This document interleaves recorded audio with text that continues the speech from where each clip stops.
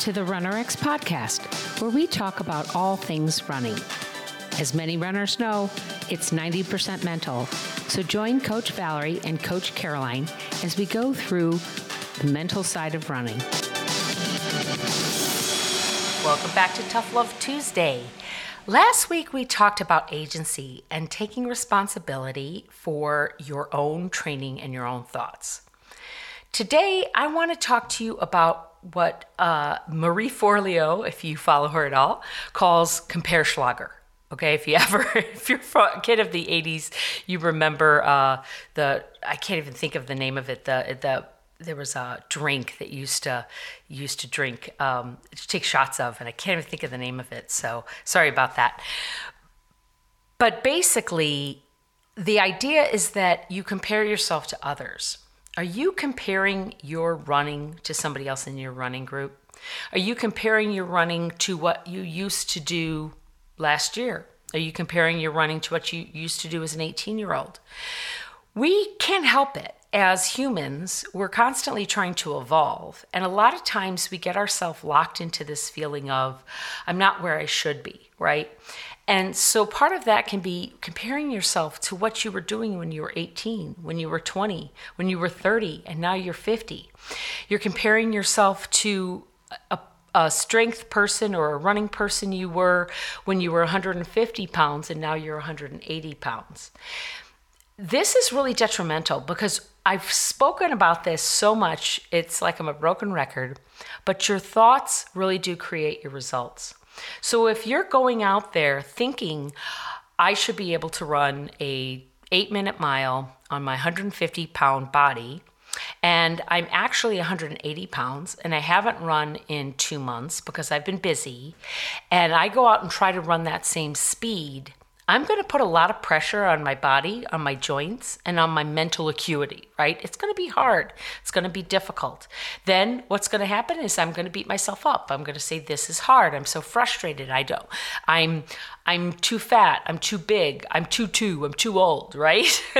When really what you needed to do was take a step back and go, okay, I'm 30 pounds heavier than I was last time I ran. I haven't ran in 2 or 3 months. Let me go ahead and not try to run full out.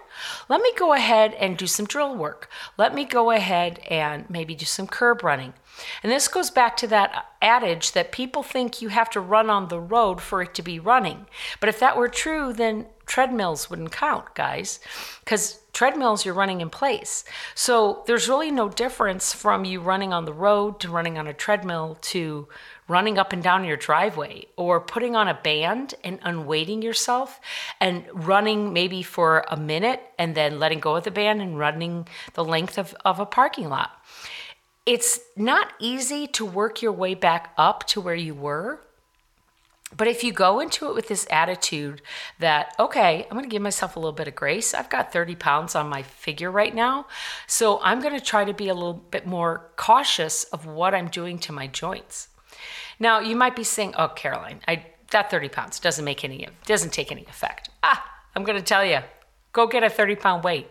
Go grab a backpack and put like 30 gallons of water, take gallons of water and put it in a backpack and put it on your front. Please put it on your front. Don't put it on your back because that's going to be hard. But you'll understand what I mean by that extra weight. That's why people wear weight vests. They put on the extra weight because that literally slows you down.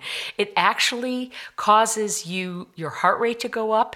It affects how you breathe. It affects how you move. Then you take the weight vest off and suddenly you can move faster. You seem lighter. So why do you think that you could do something like that and 30 pounds isn't going to affect your running ability? Okay. And I'm using 30 pounds because honestly, guys, I got 30 pounds on my frame. And I have to constantly remind myself when I go out and I watch the people that I work out with, and maybe there's on the schedule, it's a 400, right? 400 meters, and it's like around the block.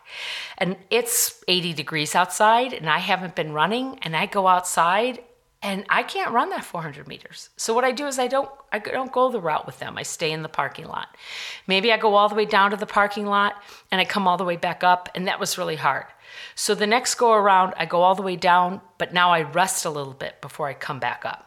Or maybe I decide to go halfway and come back up.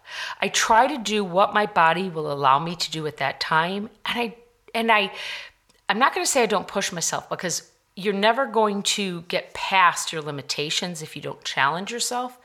But I don't expect my body at 54 years old and 180 pounds to do what I was doing at 47 years old, okay, and 150 pounds when I was literally running 5 miles a day every day before 8 a.m.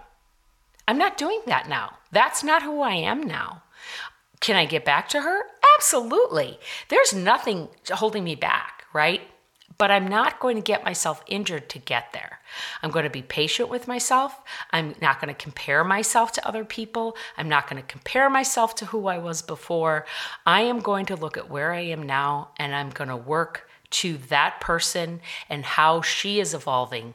And possibly the 55, 56-year-old Caroline, maybe even 57-year-old Caroline at 150 pounds might very well be way faster than the 47-year-old Caroline. And I can guarantee you she's going to be running pain-free. Can't wait to talk to you guys next week. Hope you have a good one. Thank you for joining us on the RunRx podcast. If you'd like to know more, join us at www.runrx.fit. And if you have additional questions that you'd like answered on the podcast, email us at support@runrx.fit.